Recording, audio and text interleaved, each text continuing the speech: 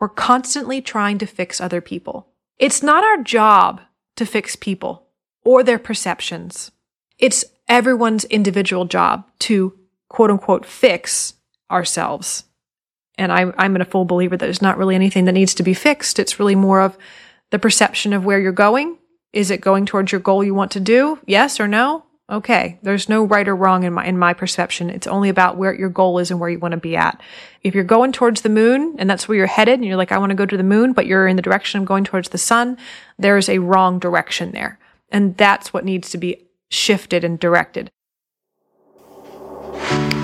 This is the Mind Body Detox Podcast, where we discuss all things integrative health and wellness, interviewing folks from all over the world, sharing insights and wisdom on how to live a healthier life in mind, body, and spirit.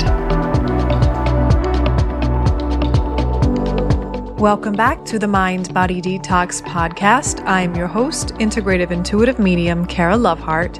And this is the third episode in our Empath series today. And this episode is called The Safe Zone. So we're going to be exploring empaths and boundaries. So if you are an empath out there or you know of one, I highly recommend that you listen to the previous episodes if you have not. But this is for those of you out there that want to turn off your sensitivity. If you are feeling so overwhelmed by being an empath, overstimulated, and you're just saying, help, I don't want this anymore, this episode is for you. So how do we actually have our empath sensitivity turn its volume knob up, so to speak? How does it really get to the point where we have a hard time managing it and that it just becomes so overwhelming? Well, we have to go back and look at how our energetic boundaries get damaged over time through trauma, through overstimulation. Basically, this is the premise of we become more open to the energy tides, I should say, or the waves, or the fluctuations of energy, emotions, and information around us. And a lot of times this happens early in our childhood. It could be something that is not necessarily a trauma that you would say you can remember, but even maybe just your nervous system was primed when in utero. If your mother had a lot of stress she was experiencing. We know a lot of really great science out there showing that the brain development of in utero children or babies is easily influenced by the stress of the mother. So you could have in utero been geared up to be more empathetic, to have a brain that's more wired to be in more of a sympathetic mode, high alert mode for your own survival. And that can lead to having an extremely more sensitive nervous system.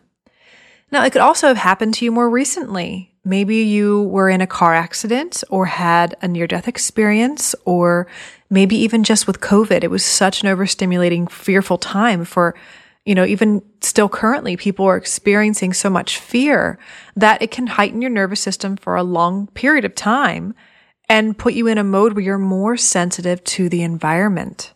So whatever that initial stimulus was that created a heightening in your nervous system, that is something, if it's become a pattern or if it was something that was foundational to your development, can create this energetic sensitivity, but it also can really make it hard for you to separate yourself from others around you and create an energetic psychological boundary between your own personal experience, so life experience, emotions, feelings, and pain, to it being bled over into almost a nebulous cloud of your boundary of who you are, and your identity gets clouded and gets absorbed and bleeds into the surroundings, so that you sometimes don't have this differentiation between yours and others.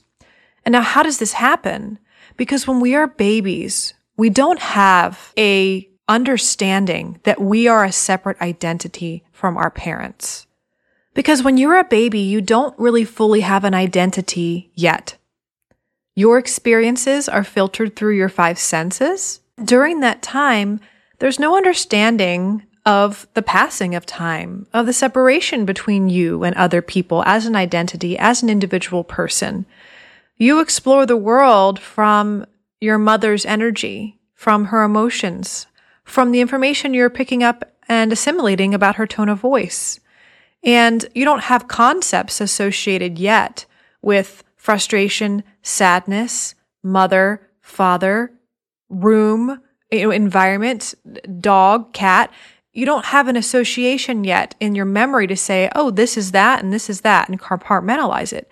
It's like you're in a sea of information, similar to what empaths experience who are very sensitive on the spectrum. You're in a sea of information, yet at that age, you don't have the differentiation of understanding what is what. You are just getting potentially stimulus that is maybe preferable and stimulus that isn't preferable. Because each of us has a different personality and different threshold for stimulation. So maybe some babies like a lot of color and they like a lot of noise and a lot of sound, and they're okay with being around big crowds of people and they like that. A lot of times babies are more sensitive, again, because they haven't really fully developed a sense of self yet. And that makes it hard for them to separate themselves from the other items, people, experiences, and the entire environment around them. Because when you're a young baby, the only thing that is there to protect you is your parents and their energy fields. So at that point, you only have the understanding of the world around you as all of it is you. So your mother, if she's feeling upset, you can get fussy and feel upset because you're being influenced by it. But you don't recognize at that time that it's not something that's part of you because you don't even have an identity or an understanding of you, like that you are separate.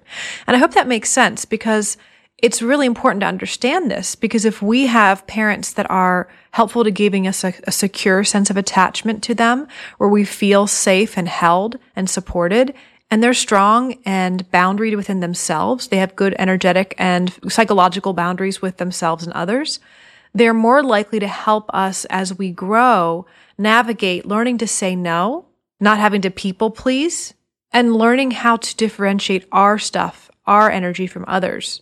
Now, what happens if we have issues with feeling afraid?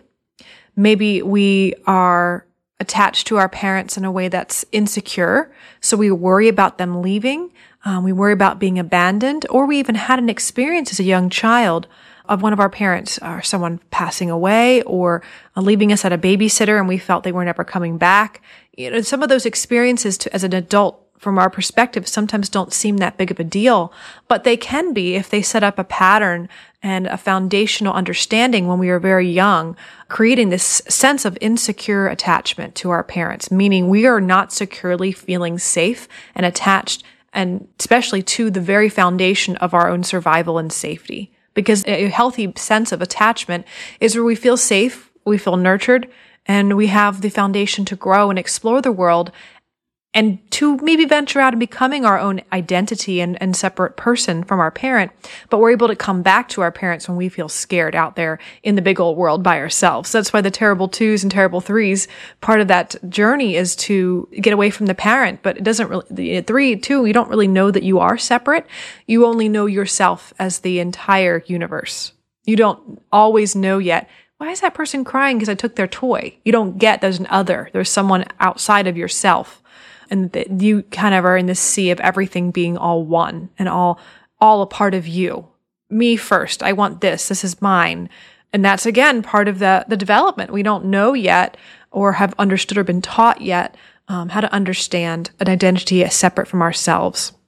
And then, of course, we go through this phase when we're in our teenager years of really trying to break away from the energy, the belief system, the boundaries, the lifestyle, the culture, whatever it is that our family has set up for us. We try to break away from that and rebel as a teenager. We're trying to create our own sense of self. That's why teenagers will dress very different.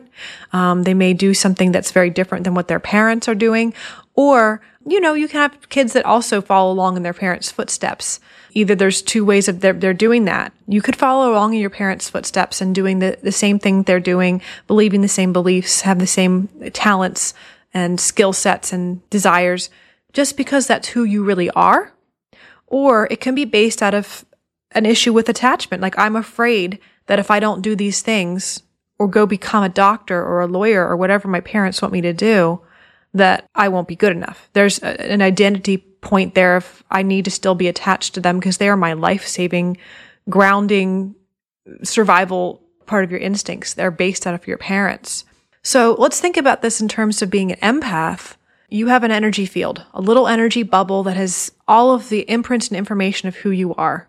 And that's what an energy intuitive will read when they meet with you, what's kind of in your energy field. And it enmeshes with other people, with your friends, your family, your lovers, all those things. That information is there, especially if you don't distance yourself after a relationship or you have deep emotional, energetic ties with other people.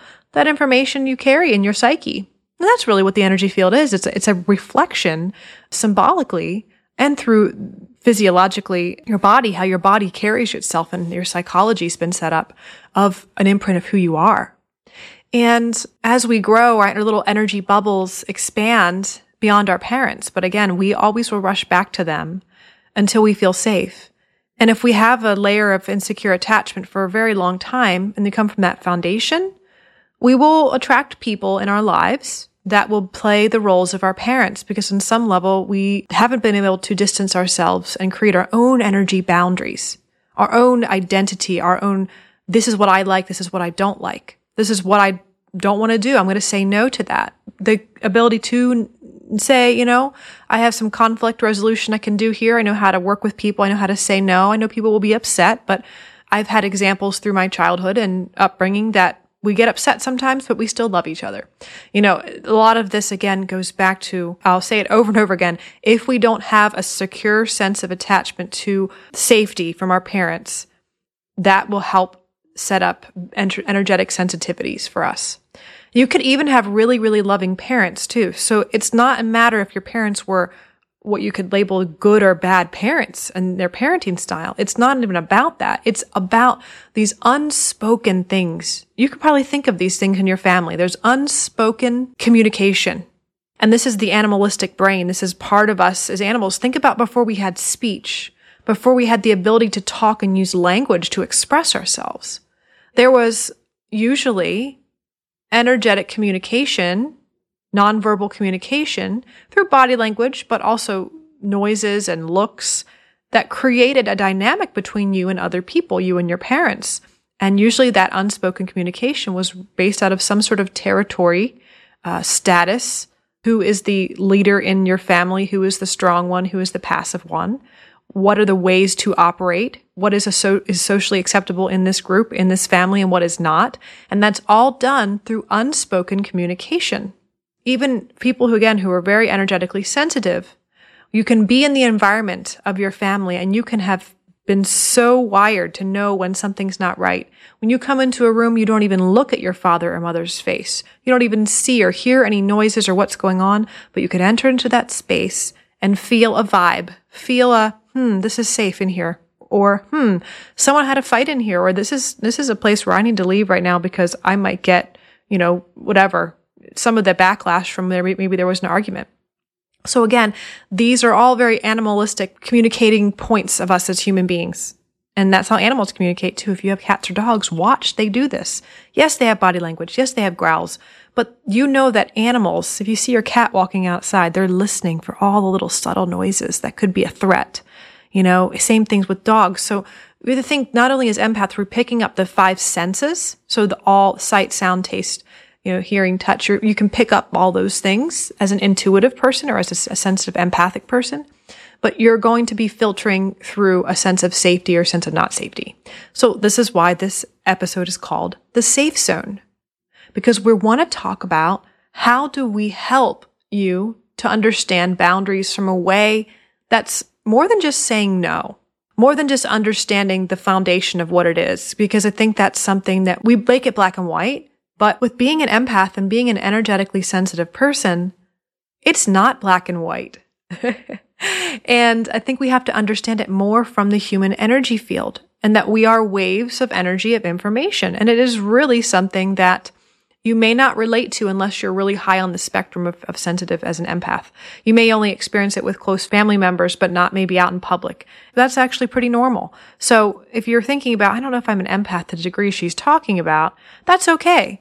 again, how we experience and filter through the excess information around us is based on how well developed our energy body, which is the aura, the layers of the aura, all that, how well developed and resilient that is to create an energetic separation or a filter between your identity and someone else's. So let's, again, go back to this energetic foundation of energy boundaries. And then, of course, we're going to talk about the black and white, saying no and all those things. But I think those are really important to talk about, because if you can understand that you are a bubble of information, and if you have a solid identity, meaning a separation between you and others, and this is me, that's them, in that sense, your energetic field, your aura will be very strong, and you'll be able to come into a space and right away separate and say, that's not mine. You'll still be able to feel it, but you'll be able to know and come back to the sense of self instead of searching around for, who am I? Wait a minute, is this mine? Is this someone else's? Because that's what happens when we have insecure attachment to our parents. We are constantly trying to find that sense of safety that we never maybe had. And maybe we had, again, loving parents. And it's just a perception of not having safety, which as an adult, you might look back and say, well, I was safe. I don't know why I think I wasn't, or I still think I'm not. That's how the unconscious works. It's very powerful, and we have to work our way around it a lot of times. But when we don't know who we are, and have separated ourselves from our parents, we're always looking for that secure attachment. Somehow we're trying to resolve it through a partner, through a spouse. And again, that's why you keep reattracting the same people into your life, or the same types of, lovers or friends, because you're trying to find some sort of healthy attachment. And you're always mirroring and trying to figure out who you are and trying to find that safety through another person. So I'll give you an example. If you are someone that when you go out to lunch with a friend or family member and they're talking about maybe a movie that they liked or music that they liked, and you start saying, oh my gosh, I like that too. And maybe you don't really like that, but you don't know that you don't like that. And that's the tricky part. So many of us who don't fully know who we are and have a solid foundation who we are as empaths, which is very common, we bend and flex. We chameleon ourselves.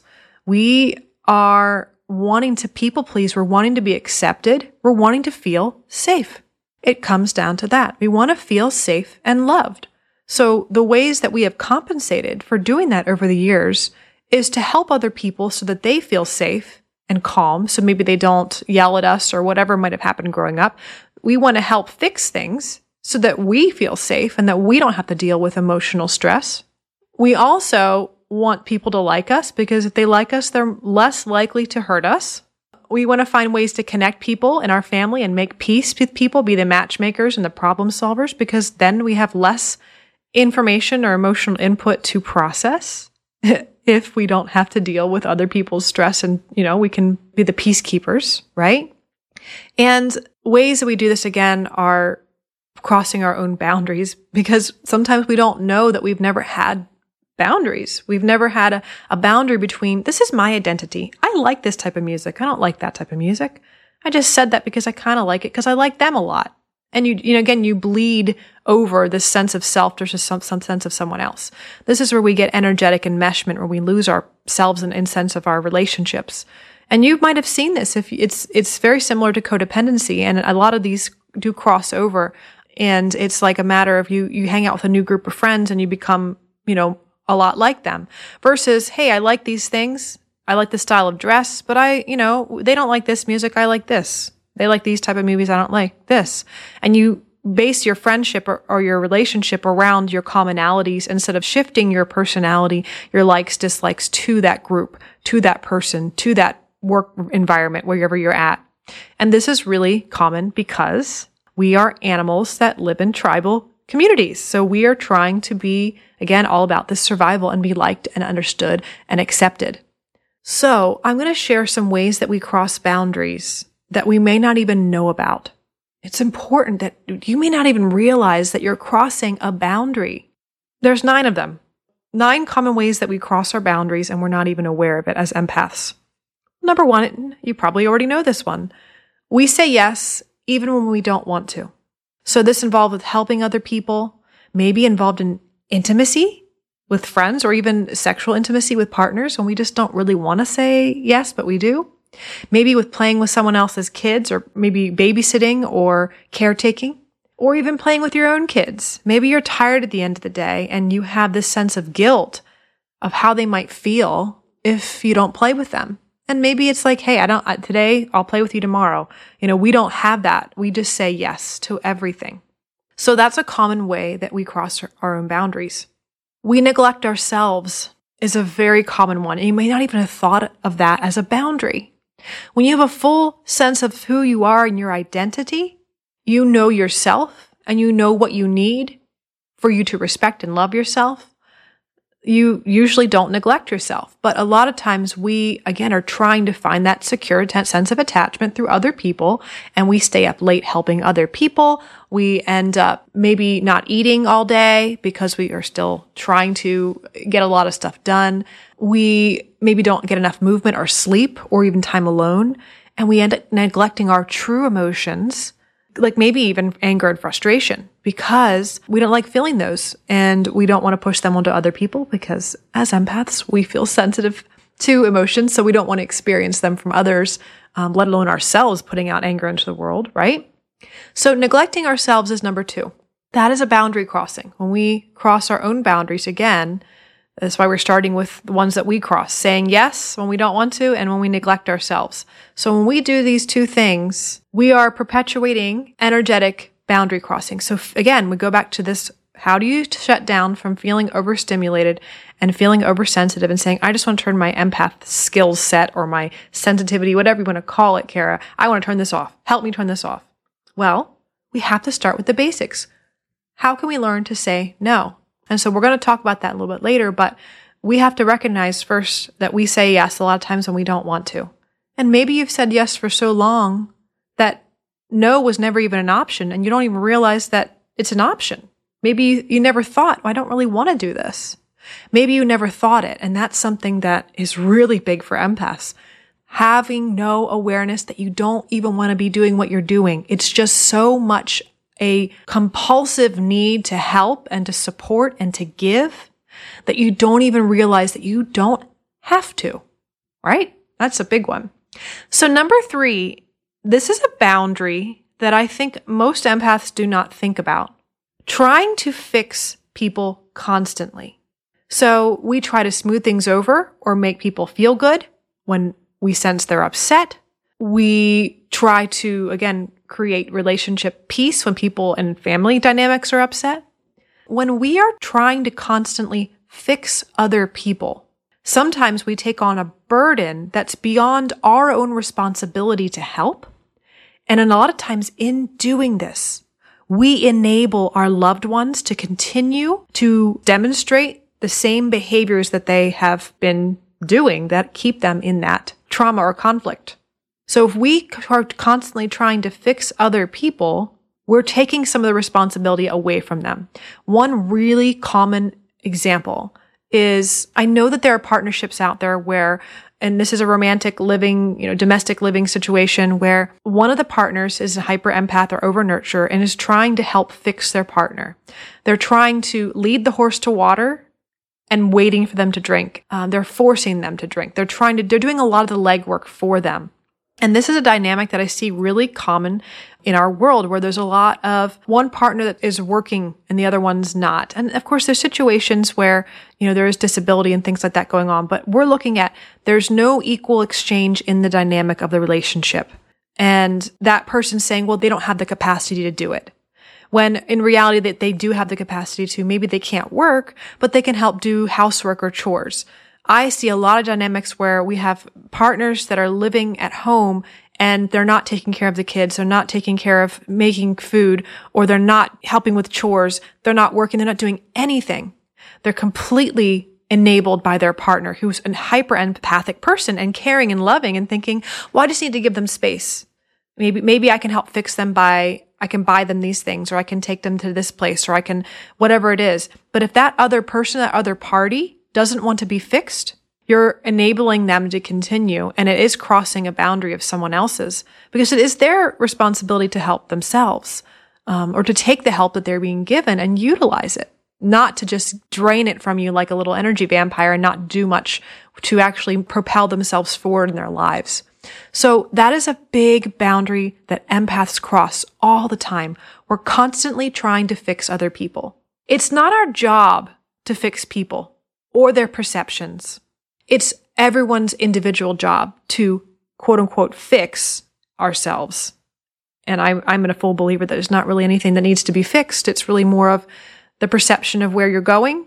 Is it going towards your goal you want to do? Yes or no? Okay. There's no right or wrong in my perception. It's only about where your goal is and where you want to be at. If you're going towards the moon and that's where you're headed and you're like, I want to go to the moon, but you're in the direction of going towards the sun, there's a wrong direction there. And that's what needs to be shifted and directed. When we are trying to fix people and focusing on what's wrong with them, we're really feeding into perpetuating that person's inadequacies and perpetuating that person's fears or not being good enough. In an unspoken way, we're saying to our partners, you can't do this yourself. I need to do this. Something's wrong with you. And I need to help, whether it's help you get your diet fixed or get your money in order or whatever it is, partners, friends, whatever it is. It's not our job to fix people or their perceptions. In a healthy dynamic, we are the helpers, we are the healers, we are the caretakers. We're there to help people, to give them the tools, give them the opportunities to help themselves, and it's a partnership of helping. And sometimes you're taking on more of the burden for a little bit of time, lean on me when you're not strong. That happens in dynamics. But when it's a point where we're always trying to fix people or change their perceptions and they're not doing anything about that, doing their own legwork, it's something that can be detrimental. And again, we're crossing their boundary then. And by crossing their boundary and crossing ours, stepping into, that's their business, that's their life, that's their identity, not yours. Your identity is, I'm a healer, I'm a helper, I want to do these things. Okay, great. But how much, to what capacity are you stepping into their territory now? That's their life journey. It's not your journey maybe to help fix them if they're not ready and they don't want to. So we talked about 3 ways we cross our boundaries so far. We say yes when we don't want to, we neglect ourselves, and we are constantly trying to fix people. Number 4, we stay on input mode versus output mode. And what that means is input mode is where we're constantly screening the environment around us to see what needs fixed, what needs help, who is upset, what is out of order. Sometimes this can even be where if you're an energy sensitive, you compensate for that oversensitivity by keeping things very organized, very clean. I don't want to even use the word OCD, but just being very, very specific about how things are done, because it does give you a sense of order, especially when you're constantly on input mode. Your nervous system is picking up what's going on in the environment so that things can find peace. You can fix something, right?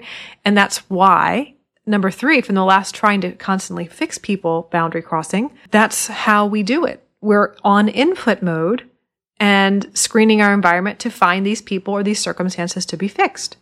When we can put ourselves on output mode versus input mode, that's when we can really change our sensitivity here. And what I mean by that is if you're in an area with someone that you're like, I need to fix this person, something's going on with them. Instead of screening their tone of voice and listening to them on a very deep present level and feeling what's going on in their body and, you're getting that energetic information overload, just be with them and be on output mode. Feel your body. Feel you. Feel your identity, who you are inside of you. And just shine love.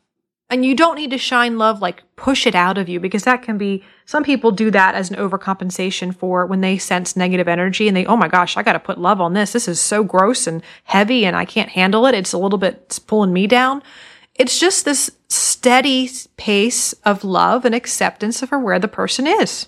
That's it. And being on output mode, you're being you. You're shining you. And I know that sounds like a nebulous concept, but really think about it like this. In an energetic dynamic, when an empath starts to get drained by someone who, you could say they're an energy vampire, but they're being really negative. In that potential interaction, you are really the person who's on input mode at that time. You are screening your environment for how to act, how to be, how do I need to shift my energy?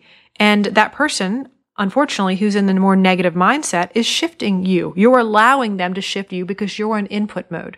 Like I said earlier, when we don't know who we are and have a solid foundation of our identity, and from birth or whatever, whenever it happened where we had a damaged energy field, We can go around like that Dr. Seuss book and we're like, are you my mother? Are you my mother? Like, who are you? Are you me? Do I like these things? And we're constantly, again, reflecting ourselves on other people to try to figure out who we are, to find that identity point, which again is the energetic boundary that separates us from others. And so when we are in input mode, we are not solid in who we are. We're trying to gather information to help. But when we're on output mode, hey, I'm standing here interacting with a person. I know and I see that they're feeling stressed or whatever they're going through, but I'm just being solid in who I am, not shifting my energy, my voice.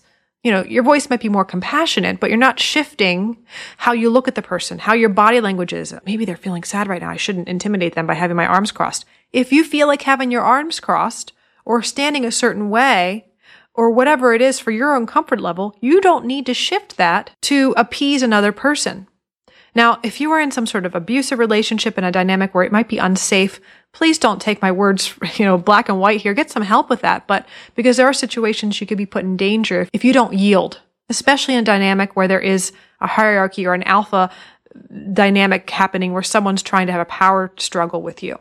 But if there is a situation where you're with someone and you sense that they're going through something or they need to talk, you can stand strong in who you are and not have to shift your body language, your tone of voice, what you would say, what type of your interests are. Don't shift those. Being on output mode is being you, shining you, not gathering information to figure out who you are by reflecting with other people. So that's number 4, staying on input mode versus output mode. That's a boundary crossing. That's not having actual boundaries. So I hope that makes sense. And it's a really big one. Another one that I find funny is trying to find connection always. We can be very different from other people. And I am one that sees the connection always. We're all human. We're all going through this human experience. We feel all the spectrum of emotions. And that's it. We have different ideologies, different philosophies, all different, differences. But I see that the connections. But I also know that there are some times where you're not going to be able to make a connection with someone, even if you really want to make you, again, feel safe. It's about this is a little uncomfortable here. Maybe if I make a connection, I can feel safer here. If you can recognize that you're just not feeling safe, not in a way where someone's going to harm you, but just there's a difference in your philosophy or your dynamic, and you want to make them feel comfortable because maybe they have a different political view on you and they're starting to feel uncomfortable because of something you said. I think if you can recognize you don't always have to find the connecting point, going back to we're human, we're connected here always, you don't have to try to figure it out and make a connection where there maybe isn't one. It's always nice to find commonalities. I completely agree. But when you're doing it out of fear, when you're doing it out of this lack of boundary, lack of energetic boundaries of feeling safe, and you're doing it as a way to calm the energetic, nonverbal communication between you and a person because you feel uncomfortable about a difference that you're perceiving, that I feel is crossing a boundary as an empath. And that's not standing true in your identity and who you are. So I'll tell you a story. I was at the OBGYN, I think it was last year, and I walked in and I just sensed a big difference between me and the person behind the counter, the receptionist, because I, of course, am an empath and I'm gauging who someone is, and I sensed that I might have made them uncomfortable. I think it was because I was talking in, I would say, a very strong, hello, how are you? The word assertive isn't even correct, but I was really cheerful and happy. And, sometimes when you talk to someone and they're not maybe in that same mood, you feel a difference and a contrast, and you're like, oh my gosh, now I probably made them feel upset because I'm feeling really good and they're not feeling good. Well, as an empath, I crossed a boundary and I shifted and said, well, let me maybe shift my energy and maybe come down to her level and maybe I can make her feel better. It's not my job to fix her. It's not my job to neglect myself and to neglect my thoughts and feelings and emotions about something and have to try to say, yes, I'm going to have this conversation with you and try to fix you and be on input mode. Again, these are all boundaries we've just talked about. Be on input mode to try to figure out who you are, where you're coming from so I can help. Okay? Big boundary crossing. And that it's not something that you're doing it consciously. And again, this is a boundary crossing that you may not have thought of. Again, it's not like I'm going in someone's home or going in their car through their personal belongings. That's something that we are very well aware of, that's a boundary crossing. This is trying to make a connection with someone where maybe you don't need to make that connection. You can just be who you are, and that's enough. You can be who you are, and that's enough. I'll say it again. You can be who you are, and that's enough. I started going on talking to her about gardening and how, wow, isn't it great that, the spring is here and we have all these flowers coming up. And she started talking about her garden in her backyard. And I said, oh my gosh, wonderful. What do you grow? Okay. She started saying all the different plants she grows. And I said, oh, me too. And then I started going on this whole story, and it was so compulsive that I thought to myself, I sat down, I thought, I don't have a garden. I just lied to this woman. And I did have a garden like years ago, but the last couple of years I haven't had time to do a garden. And I was telling her a story as if I had a garden that year, instead of saying, oh, well, I had a garden 2 years ago and I growed that stuff. Now, maybe I didn't need to, have this little white lie. It seemed ridiculous, but it was so compulsive of a need to connect with this woman because she was feeling in a downer place, that I realized I had totally crossed a boundary. Instead of just being the sunshine, just being happy and joyful and saying thank you and connecting on whatever, that would naturally come up, I didn't have to pull on her. I think some empaths out there will really look at this and say, oh my gosh, I do this all the time. Now, let's rewind here, okay? And we're going to share the first 3 ways that we cross boundaries one more time. We say yes when we don't want to. We neglect ourselves, staying up late, eating food we don't need to eat, movement, sleep, all that stuff, and even our emotions that we neglect. Trying to constantly fix people, staying on input mode versus output mode, and always trying to find a connection. Now, please remember that if you're in a good place and you're feeling good and solid in your identity, trying to find a connection with other people is healthy, but always trying to find it and doing, again, the intention for what you're doing and how you're doing it is where the boundary crossing potentially can lie. So if you're trying to find the connection always to overcome a sense of feeling of discontentment or this uncomfortable feeling between you and a person, trying to find that connection in that way, I think is potentially crossing a boundary of yours and another person. Again, you are starting to shift who you are, shift your energy. Again, when you shift your energy out of who you are and your identity, that's when you're going to start to pick up someone else's energy. You're going to be on input mode because you're trying to make sure things are okay. And when you're on input mode, that's when your sensitivity goes up. Of course, you're telling your sensitivity to go on. I need to figure out what's wrong here, how to fix it. I got to fix these people. And again, for those of you out there saying, I don't want to help people anymore, I want to turn my sensitivity off, this is how you do it. You have to become solid in knowing who you are. Because when we lose ourselves, the self, through others or through our environment, that's when we start to, again, lose the sense of identity and pick up the other things around us, trying to figure out who we are again, or where our boundaries are, or where our edges of our self lies. And that's why knowing the self is the most powerful thing that an empath can do to separate yourself and your energy from others. So think about the other things you might do that relate to crossing your boundaries, saying yes when you don't want to, neglecting yourself, trying to fix people, and being on output mode, or input mode versus output mode, and trying to find connections. So, agreeing with other people's beliefs, that's a big one, versus thinking for ourselves. And then trying to be strong when we don't have the capacity to do something. So again, this goes back to what our boundaries are and our capacities, our ability to be strong and watch that horror movie, even though we know we can't handle it, or being in a crowd or interacting with someone who's confrontational in person and try to be strong, even though I probably would be better just over a text or email right now because my sensitivity level just can't handle it. When we try to be strong for others or strong to watch that movie or go to that rock concert or go be in that crowd, because we're trying to just be okay or go along with our friends or our spouse, we are crossing a boundary. So if you are working on getting your energy sensitivity to be balanced, working on these self-care non-negotiables that we talked about a couple episodes ago, last episode, it's really important to be recognizing when you're crossing a boundary of trying to push yourself. You don't need to push. You don't need to be strong and be like everyone else because your nervous system is the culprit here. If we are trying to master our sensitivity as empaths, the best thing that we can do is to help our nervous systems to heal. And that does mean having boundaries and saying no when we don't have the capacity to be in a overstimulating situation. And ways that we can manage that is by having a rhythm, a consistency, a routine, a structure. Because when we don't have a rhythm, we're crossing a boundary. We're actually having the world tell us what to do. We're allowing the fluctuations of the world around us to dictate what we're going to do that day. Are we going to feel drained because the world is crazy and the news and this thing happened, or my kids? Or are we going to have a strong foundation of a structure of our self-care so we don't neglect ourselves, of our routine, time management, of what do we do when we do get drained? How do we pull ourselves out of that? What is our routine and our structure, our protocol when this happens?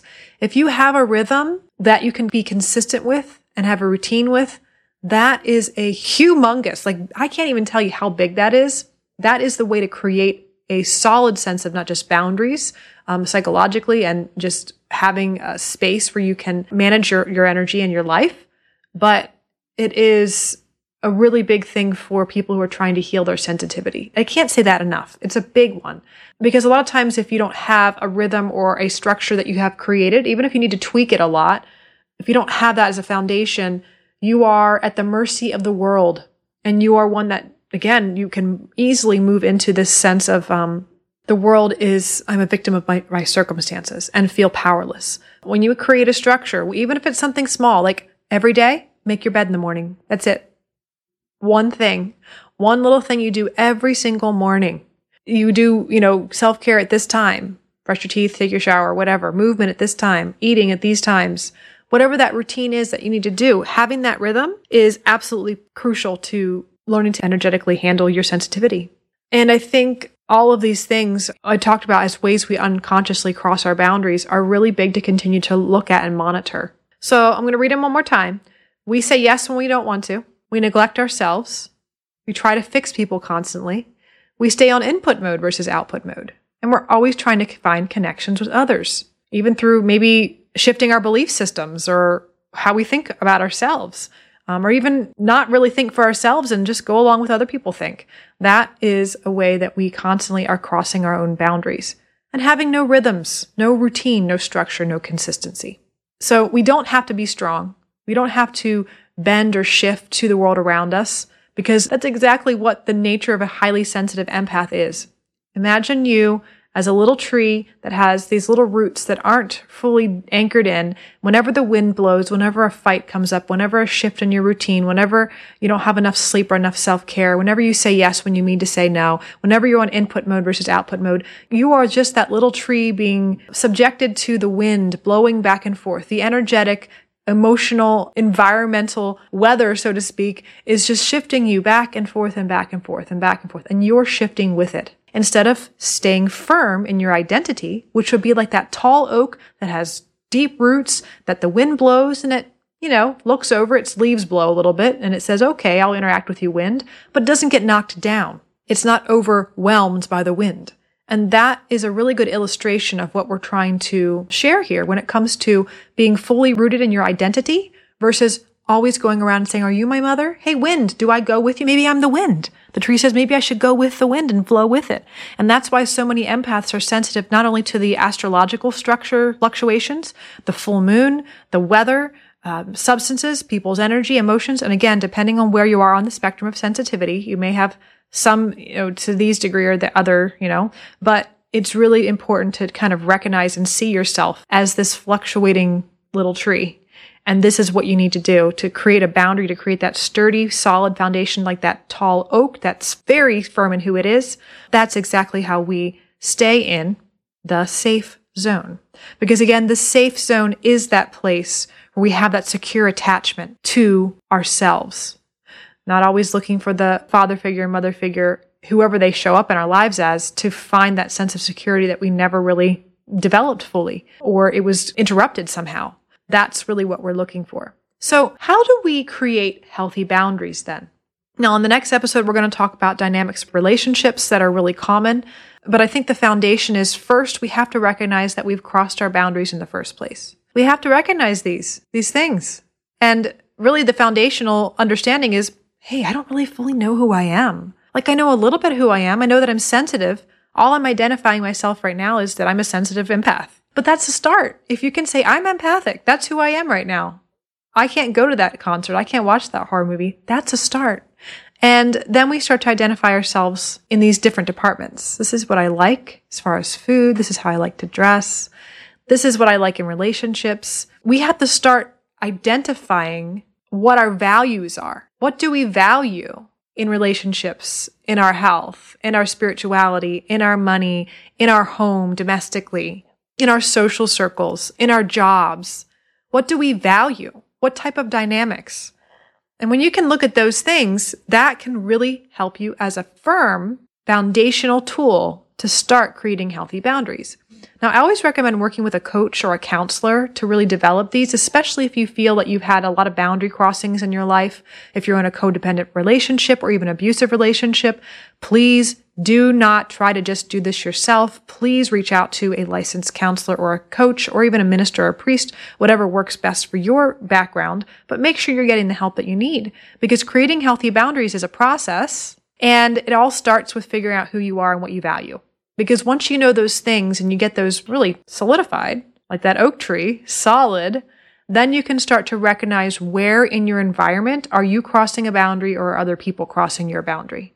One of the easy ways for us to register when we've crossed a boundary of our own or someone else has crossed one is when we start feeling frustration or anger. When we start feeling that emotion coming up in us, that is a solid indicator that there might be a boundary being crossed. And as empaths, we'd like to avoid confrontation. Anger and frustration are things we don't like to feel. And sometimes it's not until we let it build up and build up and build up that we finally put our foot down and we finally decide to do something different, whether it's our own actions or someone else. So anger in this capacity has a very beautiful purpose. It's a catalyst to change.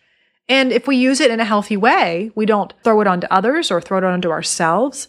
We use anger and frustration as a way to say, indicator here, something is not right where it needs to be. Something needs to shift. Let's do this with that. Let's make some action steps. So that's how when we have anger and frustration, when it comes up, if we can recognize that it's a tool and a catalyst for change, and that's what its gift is that it gives to us, then we can look at what boundaries have been crossed and how we can shift those. So that's a really good indicator when you've gotten your values down and what it is that you really want. Thinking about the areas in which frustration and anger towards yourself or others come up could be potential indicators of a boundary being crossed. Now, 3 things that I feel are important when it comes to creating these healthy boundaries. Number 1 is tracking. So if you know, again, what your values are and where boundaries are being crossed, we can use tracking sheets to kind of sit down and write down where we see things happening, how often we see them happening. And it might be energetic crossings where you're in a situation where it's too loud, or you're in a dynamic where you go to a family reunion and you can't be around your family, or a holiday because it's way too much. There's a lot of fighting going on, or maybe even just other stuff happening. If you track whatever it is through journaling, through this is how I felt in this situation. My energy got drained here on a scale of 1 to 10. I felt happy. I felt sad. You can track these things and you can really learn to monitor what needs to change. So what we monitor, we manage. So over time, if we monitor things through tracking sheets, we can eventually learn to manage and make different decisions. So we want to track what we spend our energy on, that media that we spend our energy on, how much time we're on our phone, the food we eat, our time. What are we using our energy to do? What situations drain our energy? Where do we feel frustration and anger, potential boundary crossings? These are things that when we monitor them with tracking sheets, we can manage them. So what we monitor, we begin to manage. So that's one of the first steps in creating and maintaining healthy boundaries. Number 2 is to keep monitoring who you are and your values. Because as you grow and as you mature, our values sometimes change. But you always want to come back to asking yourself the question, what do you really want to do? Do you want to help this person? Is it somebody you really want to help, or is it something you really want to help with? And if you do want to help with it, do you have the energy to do it? So I think that you're constantly monitoring your values, your energy, and who you are and what you really want to do. As that shifts and change, you can maintain healthy boundaries as you grow and mature.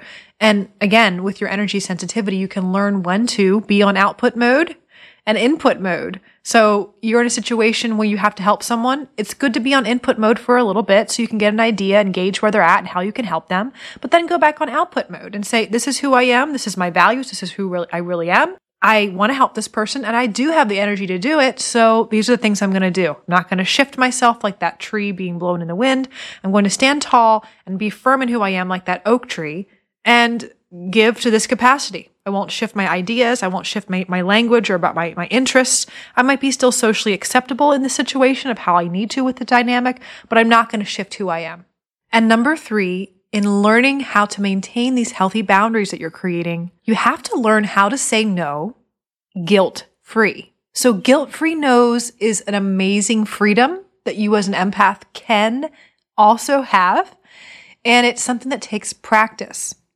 But looking at it from a perspective of trust in the way that the world works, in the way that the universe works, in the way that spirit works, or that God works, can really help, because a lot of times we give and don't say no because we believe there's no one else out there to do it.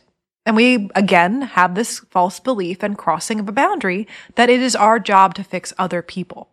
It's not our job to fix others. And by saying no, we can allow ourselves, again, to heal ourselves, because it's not our job to fix others. It's our job to heal ourselves. That's exactly what we do as empaths. We are here to heal ourselves, to help ourselves, so that we can shine that love and that light out to the world without differentiating and bending and shifting our personalities like a little chameleon. If we trust that the universe takes care of us, spirit takes care of us, everything happens for a reason. Or even just watching, if you don't have belief in that, even just watching your environment and seeing how people naturally progress through a sequence of events, a sequence of learning, resolving conflict, you will see that things naturally have a rhythm. They naturally have a thing that happens. It's hard to explain it, but it's true. The universe does take care of all of us. If you stop enabling that partner or that friend, they may still be your friend, but they may still go to someone else now that will help them and enable them.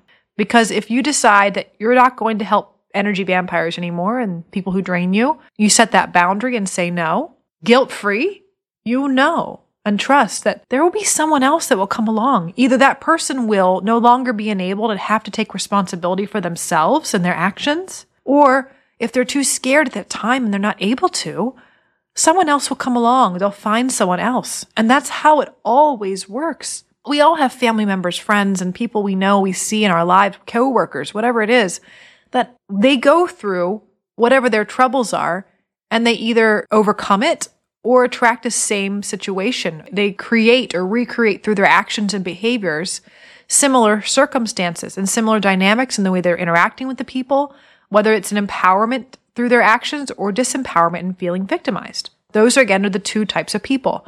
We have to learn to no longer enable other people. If we can do that, we can say no in a guilt-free way, because we know the universe takes care of us. And it's not our job to fix other people. It's our job to heal ourselves. And healing ourselves is the way that we can allow love into our lives more, and we can allow love to flow in and out of us freely. And going deeper into maintaining healthy boundaries with guilt-free no's, it does take some work too. Working with a counselor or a coach, I think it's really important to figure out where we have a sense of guilt and shame and where it comes from. Because again, going back to this insecure attachment that we may have had as a child, a lot of times we feel guilty or ashamed or feeling not good enough that we need to do something, or we didn't do something, or we should have done something to fix it or make things right. So there's a lot of guilt and shame that empaths carry, and especially around saying no. So that's something that's, again, it's deeper than this podcast, but I really want to let people know that you can have the ability to say no guilt-free. And that's one way that you can maintain your healthy boundaries, again, through tracking what we monitor, we manage, and by maintaining our values and our sense of identity of what we really want to do and what we really have the energy to do. And being able to say no without guilt, because it is not our job to fix other people. The universe has a structure. It has a flow. It has a sequence of events. There's a pattern of how things happen when people heal, when people are, it's so prevalent. If you start looking for it, and people, sometimes I'm like, how do I even prove this to people? Because it's hard to prove, but only through personal experience. If you are very well aware of someone, their behaviors, their patterns, their choices, the people they choose to be around, you will see them ending up in the same situation, different face, same relationship, different face, same circumstances, different day. And the universe always through their choices interacting with their world around them, always will recreate that situation until someone makes a shift in their free will, in their choice of expressing who they are. That's, again, so important. If we can recognize that if I'm not going to be the one to take care of that person, someone else will. Now, I went through this a little bit as an empath myself, working with my schedule for my private one-on-one clients. I had to shift the way I was working. I was seeing 25 people a week, and I needed to cut that down so I was able to train staff and help my team have the support that they needed. I got so busy and we organically grew so much that I wasn't able to maintain the level of clientele I was seeing and also do all the administrative duties for my business. So until I got those roles filled with other people, I had to say no to seeing these clients and step back and take my book down to a limited number of clientele I was seeing at that time. But as always, Spirit, God, the universe, takes care of it. So to sum up this episode in finding the safe zone, was really look at what are the ways that we are crossing our own boundaries that we didn't have an awareness of that we were doing in the first place. When we say yes when we don't want to, we neglect ourselves, we try to constantly fix people. We're staying on input mode versus output mode. Trying to find connections always. We agree to other people's beliefs versus thinking for ourselves, having no rhythm or structure or consistency, and trying to be strong when we don't have the capacity to do it, and feeling guilty for our own negative emotions. Creating healthy boundaries is a process. Working with another person to help you, working with a counselor or coach, looking at the red flags of frustration or anger as an indicator of a boundary that has been crossed. Tracking, maintaining these healthy boundaries, what we monitor, we manage. Keeping in touch with our values and who we really are, and having the capacity eventually to have guilt-free no's come out of our mouths. So really coming down to this episode is, if we have to boil it down, knowing thyself is the most powerful thing you can do to separate your energy from others and to manage your sensitivity.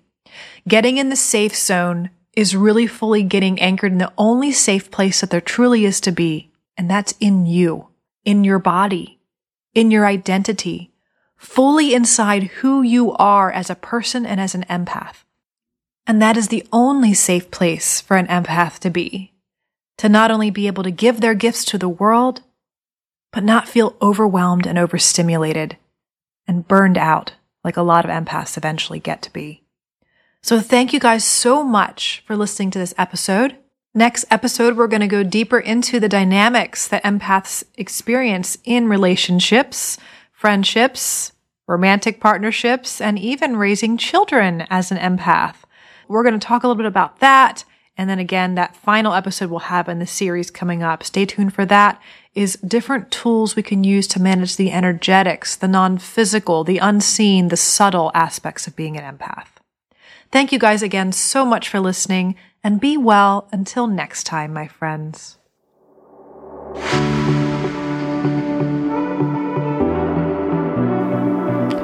Thank you for listening to the Mind Body Detox podcast.